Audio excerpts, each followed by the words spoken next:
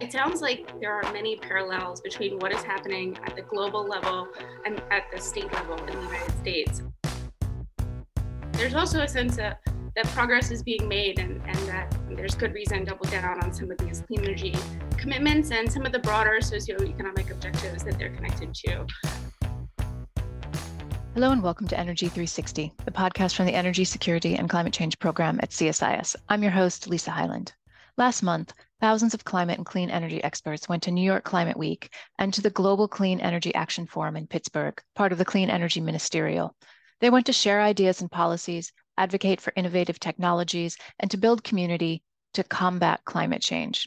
These events, along with the UN General Assembly meetings, are often seen as indicators of the initiatives and the ambition we might see from governments at the COP meetings later this fall.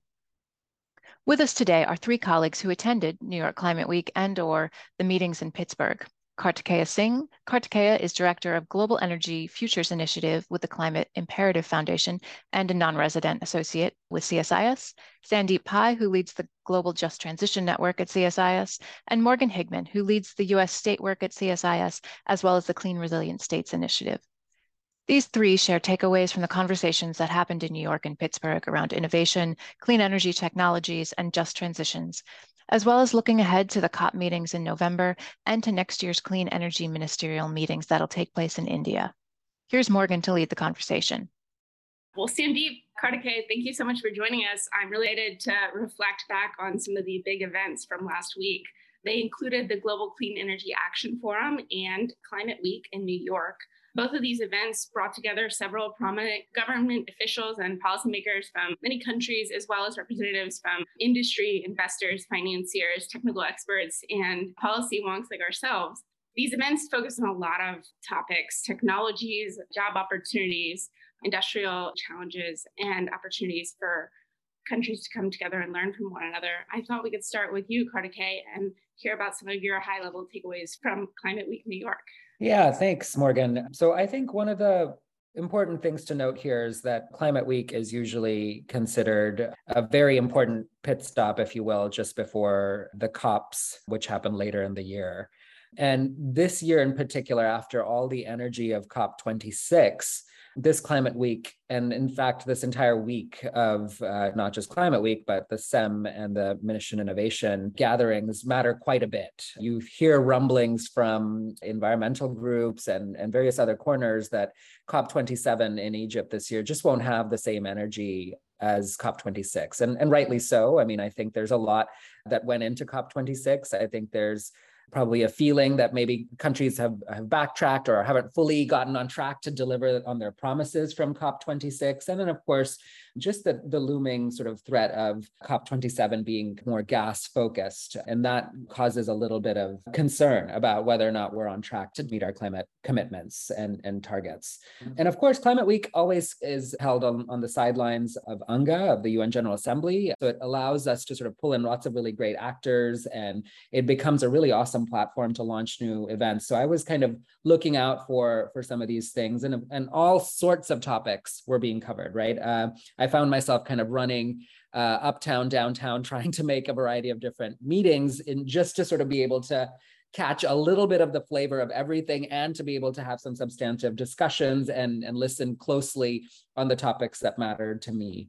There was a number of topics that I focused and zeroed in on. I would say the things that stood out to me were, well, let's take, for example, the announcements and the statements being made in the General Assembly. I think the most powerful one was by the Prime Minister from Pakistan, a clarion call to really accelerate climate action, given what we have seen happen there in this year's unprecedented monsoon, where a third of the country is underwater. And I think it's really important to see this strong statement from this country in South Asia, which is in a neighborhood facing all kinds of challenges, including traditional security challenges, and some serious economic challenges. They are partners with China in this China-Pakistan economic corridor, which has incredible amounts of investments going into the country on the infrastructure, including on fossil fuel assets. So this is really an interesting moment in time for Pakistan, which is suffering as a result of climate change, to think also about how it deals with its impacts and how it builds climate-aligned infrastructure, and a conversation that I think we hope will happen between Pakistan and China moving forward. The other really interesting announcement that came out from the week was the launch of the Global Offshore Wind Alliance. I mean, I think this is something that is going to be so hugely disruptive. I mean, as a technology, there's incredible amounts of untapped coastline around the world in so many of these countries. There are all kinds of issues that need to be resolved. You know, how do you deal with permitting in this environment? What kinds of technologies work? How do you structure projects? And there's so many learnings that need to be accelerated from regions that have made this happen, particularly in Scandinavia and the North Sea region, that can be shared with the United States as we see offshore wind taking off here, but also India, where there's going to be tenders, China, which is already doing such incredible work in accelerating their offshore wind industry. So this alliance, trying to, I forget what the actual percentage is, but going from something like 60 gigawatts of offshore wind today to, I think, somewhere around, I can't remember, it was several hundreds of gigawatts by 2030. That was the target. It was like a 600% increase, is quite remarkable. So this industry government partnership, led in part by the Danish government, no surprise, is one to watch. And I was very pleased to see the launch of this alliance, because I think this industry and this field needs this.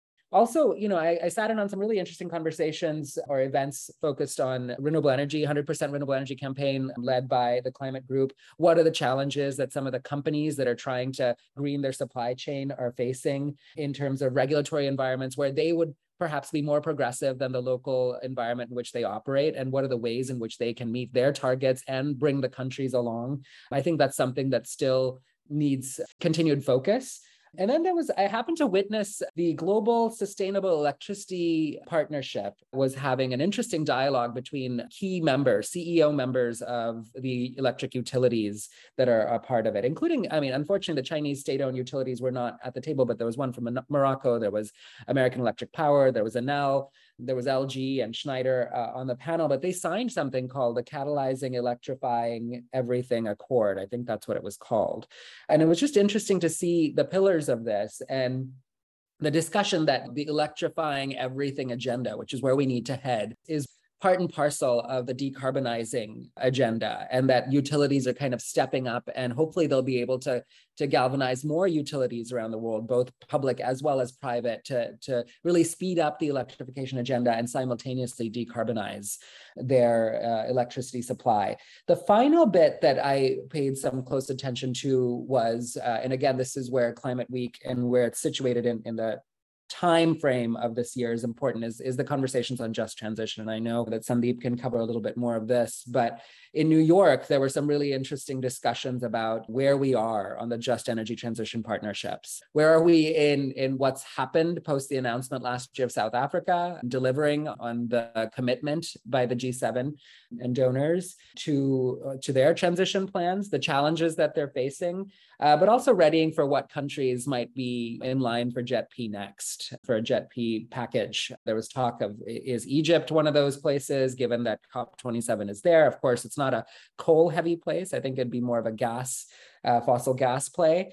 And then there's also Indonesia, which is important for this year, given that they are chair of the G20. So these are the two areas that I think are emerging, but obviously India also matters in this, and how India participates in the process. There was a really interesting panel that I attended where there was a senior official from Gauteng province in South Africa and an environment and climate change secretary from the state of Maharashtra, which signed on to the Race to Zero last year, as you recall, and the Scottish Minister of Environment, talking about what just transition means for their particular regions, and how they hope to participate in the process moving forward, or execute on the one that, in the case of the South African province, how they participate in that moving forward. They're not a coal-rich province, but they have a lot of other services they can provide for the energy transition economy.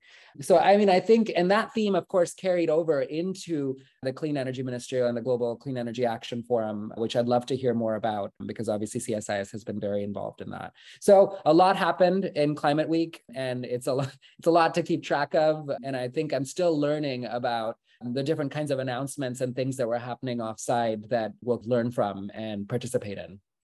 Thanks so much for that review, Kartikeya. Sandeep, you played a prominent role in organizing some events around just transitions at the Clean Energy Ministerial. Could you tell us about those? Yeah, thanks, Morgan. It's great to be here with both of you. I love talking to both of you. So I think before we talk about just transition, let me spend like a minute or two talking about what happened at SEM generally, and then from there we'll go into the just transition question. So I think one of the key things that came out of this is that I noticed that governments are now talking about doing demonstration projects, and they have committed to spending about $100 billion to do demonstration projects for clean energy. And I think that's quite significant because that's the beginning of lowering the cost of some of these technologies. So that, I think, was one big international announcement where US also participated in. The second announcement is also very interesting, is that where different governments, mostly G7 plus, announced that they are going to only use zero emission vehicles by 2035 for their own use. So what government uses, governments in various ministries in different countries, they use a lot of vehicles, and so all those vehicles will be zero emission by 2035. And I think that's a very interesting and an important step, because they do use a lot of vehicles, and once they deploy EVs at scale, I think that can diffuse to normal general public as well slowly. So these were some really big international announcements where many countries collectively announced these measures. From US side, I think the two interesting ones, and I think once I finish my answer, I will pass this back to Morgan because you are an expert on this. One of the announcements was DOA's Regional Clean Hydrogen Hubs program, which I think is going to be quite significant. The world is watching. If it works out really well in US, there's a very high chance that this model could be replicated elsewhere as well. There's other initiatives that DOA announced, including carbon management programs for about $5 billion, industrial heat, Earthshot, etc. But those are all really interesting and important announcements. The ones that happen at the international level with other governments, also the ones that are for domestic US companies. But one of the most interesting pillars of this global clean energy action forum for me was the focus on just transition. The last COP was the first COP, I would say, where the focus on just transition was quite significant, with South Africa signing a just energy transition deal with G7 countries for about $8.5 billion. Taking the momentum forward on just transition, this Global Clean Energy Action Forum really made just transition as a key pillar for the event. We hosted a very interesting panel with stakeholders from Coal India, which is the world's largest coal mining company, to UN, to International Energy Agency, to US government, DOE, representatives from DOE. And it was an extremely interesting discussion. And if I were to summarize that discussion that happened, I think you have to think of just transition in terms of two, you can call it hard elements and the soft elements. And I think the focus on both would be really important. So hard elements is strategies around repurposing coal assets, strategies around how companies or regions can diversify. And these are very complex questions that from US to India are facing such issues, because there's so many regions within these countries that are so deeply economically and socially dependent. So some hard elements, there were serious discussions about these hard elements, ranging from community engagement to repurposing. But also, I don't know if soft element is a right word, but for the lack of a better word, I'm using soft elements. There were also a lot of discussions about culture and food, and how for so many communities that have generationally been dependent on these resources, it's also a question of like culture and music and so on. And there was no clear answer on how you could actually address that. But it was just fascinating how these questions, even though countries are so different, these questions were similar in different countries. And so that was a major highlight. Beyond our event, there were many events on just transition. Some of it was private events that were hosted between ministers, and some of it was open events focusing on issues from gender gender and just transition to justice and just transition and various others. So I think from a just transition point of view, this really built momentum towards COP because COP is happening in Africa this time. I think questions of just energy transition are going to become even more significant, given that South Africa had signed the deal and they're going to come back to this COP and ask those questions, whether that funding is coming or when that funding is coming and how that partnership will move forward. And the last point I would just want to say is that more such partnerships, as Kartikeya was mentioning, the Just Energy Transition partnerships, are the talks for those partnerships are underway, focusing on Indonesia, Vietnam, India being a major player. Given G20 will happen in India next year, the momentum towards such just transition partnerships is only going to increase. So that was my experience, but I would like to hear more about the other events, Morgan, you attended, especially about hydrogen and hydrogen hubs. I think that was very interesting and would be great to hear from you. Yes, thank you so much, Sandeep. I spent some time in Pittsburgh meeting with many state level officials at the conference. And it sounds like there are many parallels between what is happening at the global level and at the state level in the United States. There's a sense, as you say, Kartikeya, of some temporary backsliding or some challenges given the global energy crises and supply chain challenges and so on. But there's also a sense that progress is being made and that there's good reason to double down on some of these clean energy commitments and some of the broader socioeconomic objectives that they're connected to. So I attended different panels on hydrogen, offshore wind, electric vehicles. And I think that one of the things that stood out to me was the diversity of states that were participating. Some of those we might think of as more traditional climate leaders like New York, but also states that have more recently made commitments.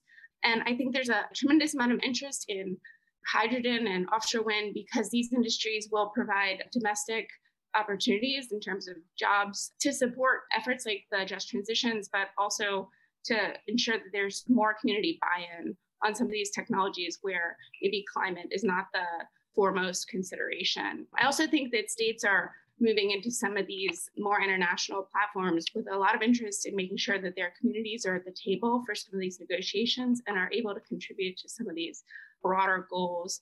In particular, Sandeep, you were talking about the reuse of this infrastructure and developments for worker transitions, including workforce development maybe, but also economic diversification more broadly. I think there's a lot of need and a lot of desire to both develop models that can be replicated and to learn from other subnational governments around the world. And so that was really interesting to hear about.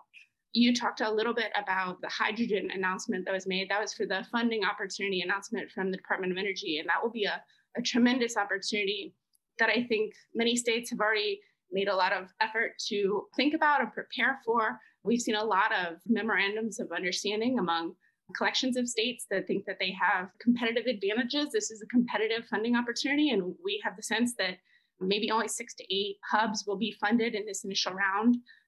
But that's great because it encourages interstate collaboration, and hopefully it will ensure that some of these benefits are spread around in a way that supports a national network for a new hydrogen economy. Of course, there's also discussion about opportunities to export this resource and connect growing supply to demand that will be needed around the world. I think the US is probably not there just yet in terms of readiness to commit to that scale. But there's a lot of interest in thinking 5 and 10 and 15 years down the road. As Kartikeya said, I would agree, offshore wind is set to be very disruptive, but so too might hydrogen.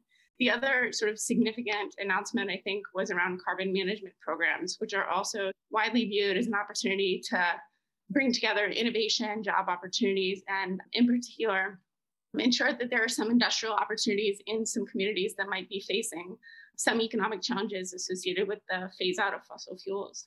So it's interesting to hear the parallels at the subnational level and the national level. And I think that we'll see continued conversation around those topics. Sandeep, do you have any more reflections on these topics? Yeah. One of the key themes which I didn't mention in my opening statement was the theme of subnationals collaborating. Now, we have seen this collaboration, and Kartikeya can really speak to this between US and Indian states, but this is the first time I was witnessing the seeds of collaboration between Indian and US states on just transition. We had participating states like Jharkhand, which are so coal dependent, and we had Colorado, which has done quite a bit of work on just transition. And I think one of the things, although this was not part of the formal agenda, but because they met there, they spent time together, they talked about the questions that matter. What we are seeing as a result is that now the states are starting to talk with each other about just transition and how you can take that agenda forward, because there's so much learnings and lessons around these topics between states. So it was really encouraging to see both US states and states from around the world trying to come together on these very, very important topics. And I know that there's been a lot of experience with that with regards to clean energy, but encouraging to see that happening with regards to just transition and all. But I don't know, Kartikeya, did you see anything? You have done so much work on this, bringing together US and Indian states. Did you see any such conversations either at the Climate Week or at SEM between states, not necessarily Indian and US states, but any states from around the world, subnationals in particular? Yeah, I think the main place that I saw this happen was the CSIS event, where we had the official from Colorado in the same room as the official from Jharkhand, where they are setting up a just transition task force, understanding process tools and institutional arrangements, I think, matter in these conversations between states. Obviously, the concerns of communities might be slightly different depending on the geography, and the opportunity for transition will also be slightly different. But understanding how to shepherd the process for the transition, I think, is ultimately at the core of what's driving this desire to connect on this. It's interesting to see also where revenue for transition comes in some of these places. In a place like India, where district mineral funds might already be capitalized yet not utilized, can play an important role to feed the transition process in Indian coal-rich states. Whereas, I forget who I was listening to about a conversation where, or maybe it was South Korea actually, in Cheongnam province, where the province managed to get banks to capitalize a just transition fund as part of, if I understood correctly, not CSR, but something similar, where they had money and it was a fully capitalized fund, if I understood it correctly. But, I think the panel at Climate Week on just transition that had such different geographies, right? A state like Maharashtra, where they're squarely in the middle of needing to talk about coal phase down, but also have a renewable energy opportunity, unlike some of the more eastern states of India, where the renewable energy opportunity might not be so large. Juxtaposing it with a province in South Africa, which isn't coal rich, but might be at the center of critical minerals processing and battery manufacturing and geothermal and maybe other things, and how they view their relations to the regions just to their east, versus the Scottish example, right? Where I think they're really trying to share their story of how they've managed the just transition process from a fossil extractives economy to one that's now capitalizing on offshore wind. And again, the themes of communities not being left behind, listening, being inclusive, we're all there. And I think we're at a moment in time where we're thankfully being mindful of these things, as opposed to leaving people out of the process and letting technology do its thing. So yeah, some very interesting threads on the subnational front. And I hope that just sort of gets turbocharged moving forward from different corners of the world. Yeah, I just add to that, Kartikeya, that I think that for some time now, there have been discussions of just transition thinking about exposure and sensitivity in these communities to economic shifts, but increasingly there's conversations about adaptive capacity and what can some of these new technologies offer some of these communities. And I totally agree with you that it will not be the same from one community to another, but there are some meaningful conversations beginning to be had about infrastructure and workforce development, as well as those historic cultural values, which I thought was an especially interesting part of the conversation we had for just transitions with the US and India. And on that note, I'd just like to note also the significance of the fact that this conference was held in Pittsburgh, which was a city that was built on coal and steel, and it's converted some of its old coal plants into renewable energy hubs, and is focused on the manufacturing of solar and has really sought to invest in entrepreneurial opportunities for sustainable investment. And this revitalization is a notable part of the ambiance and the surroundings for this conversation. So that was really neat. So as we think about the future of these conversations, and we're looking toward the Conference of Parties or COP27, do you have any reflections on what these events might mean and what else we should be thinking about for climate and energy transition? Sandeep? Yeah, thank you. I think there's two, not just at COP, but next year India is taking over the presidency of G20. And so the Global Clean Energy Action Forum is going to be held in India. I think one of the most interesting climate finance opportunities, which is called the Just Energy Transition Partnership, is taking shape between G7 countries and countries like India, Indonesia, Vietnam, and others. As you may recall, or as the listeners may recall, last year there was a major announcement between South Africa and G7 countries that the G7 will provide a funding of about $8.5 billion for South Africa to undertake its just energy transition. The same kind of partnership negotiation is currently going on between India and G7 and Indonesia and G7 and others. One of the key things that I want to see India and others do is to create a national action plan on just energy transition, because without that kind of plan, I'm not sure what India is asking for, and I'm not sure what G7 is providing for. So I would not want to see another announcement without this kind of concrete plan at both ends of what they're funding and what India is asking for. Because once you know the big picture of, like, this is the 50 projects we will do to enable just transition in the country, then you can go to G7 and say, from India's side, that, hey, we need money for first 3.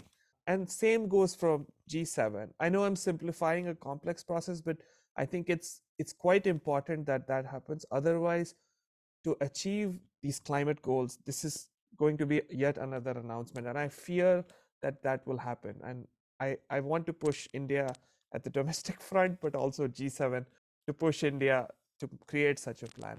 That I think is a must watch, because that will really address energy transition, especially focusing on coal, especially focusing on very highly coal dependent countries. But I think we need to set the processes right. All right, a little less talk and a lot more action. That's Sandeep's call. Kartikeya, do you have any final comments for us? I think I agree with Sandeep that, there needs to be a plan. And the central government, particularly in a place like India, will have a role to play. But I think the way I see it is it'll be state by state, like it'll have to be state packages for a country as big as India, right? And so it's up to the government, the central government, to coordinate with the states to figure out which states are transition ready and what that pathway looks like, to still also be able to have affordable clean energy access and do a phase down and manage, government revenue shortfalls and things like that. And then the central level, of course, will be the big sort of state-owned enterprises that they manage. And this is where the great stuff that Coal India and TPC and others are doing really matters. And their transition planning matters, because they must continue to sort of power and be a part of the growth story of India moving forward. And then that sort of leads to what it's, I think, quite significant that India hosts next year. And there's a lot rides on that, right? A lot more participation from the global south because of where India is situated. India being the host of the International Solar Alliance and the One World, One Sun, One World, One Grid effort that looks to sort of electrify everything and transport green electrons across strait borders, it being at the helm of the G20 next year. So I think I'm expecting it to be quite an important time for the country to kind of position itself and to be able to bring a lot of global actors into the sort of just energy transition conversation in the coming year. And yes, lots more action needed in the lead up to there. Lots more action and lots more subnational involvement. I echo that sentiment. Even in the US, I think we're going to see a lot more of that in the implementation of some of the new federal initiatives in the United States. Thank you both so much for joining me for this conversation today. Thanks to Morgan, Sandeep, and Kartikeya. There's links in our program description to some of the meetings and to the side event that CSIS held in Pittsburgh. You can find more episodes of Energy 360 wherever you listen to podcasts and at csis.org. As always, follow us on Twitter for updates at CSIS Energy, and thanks for listening.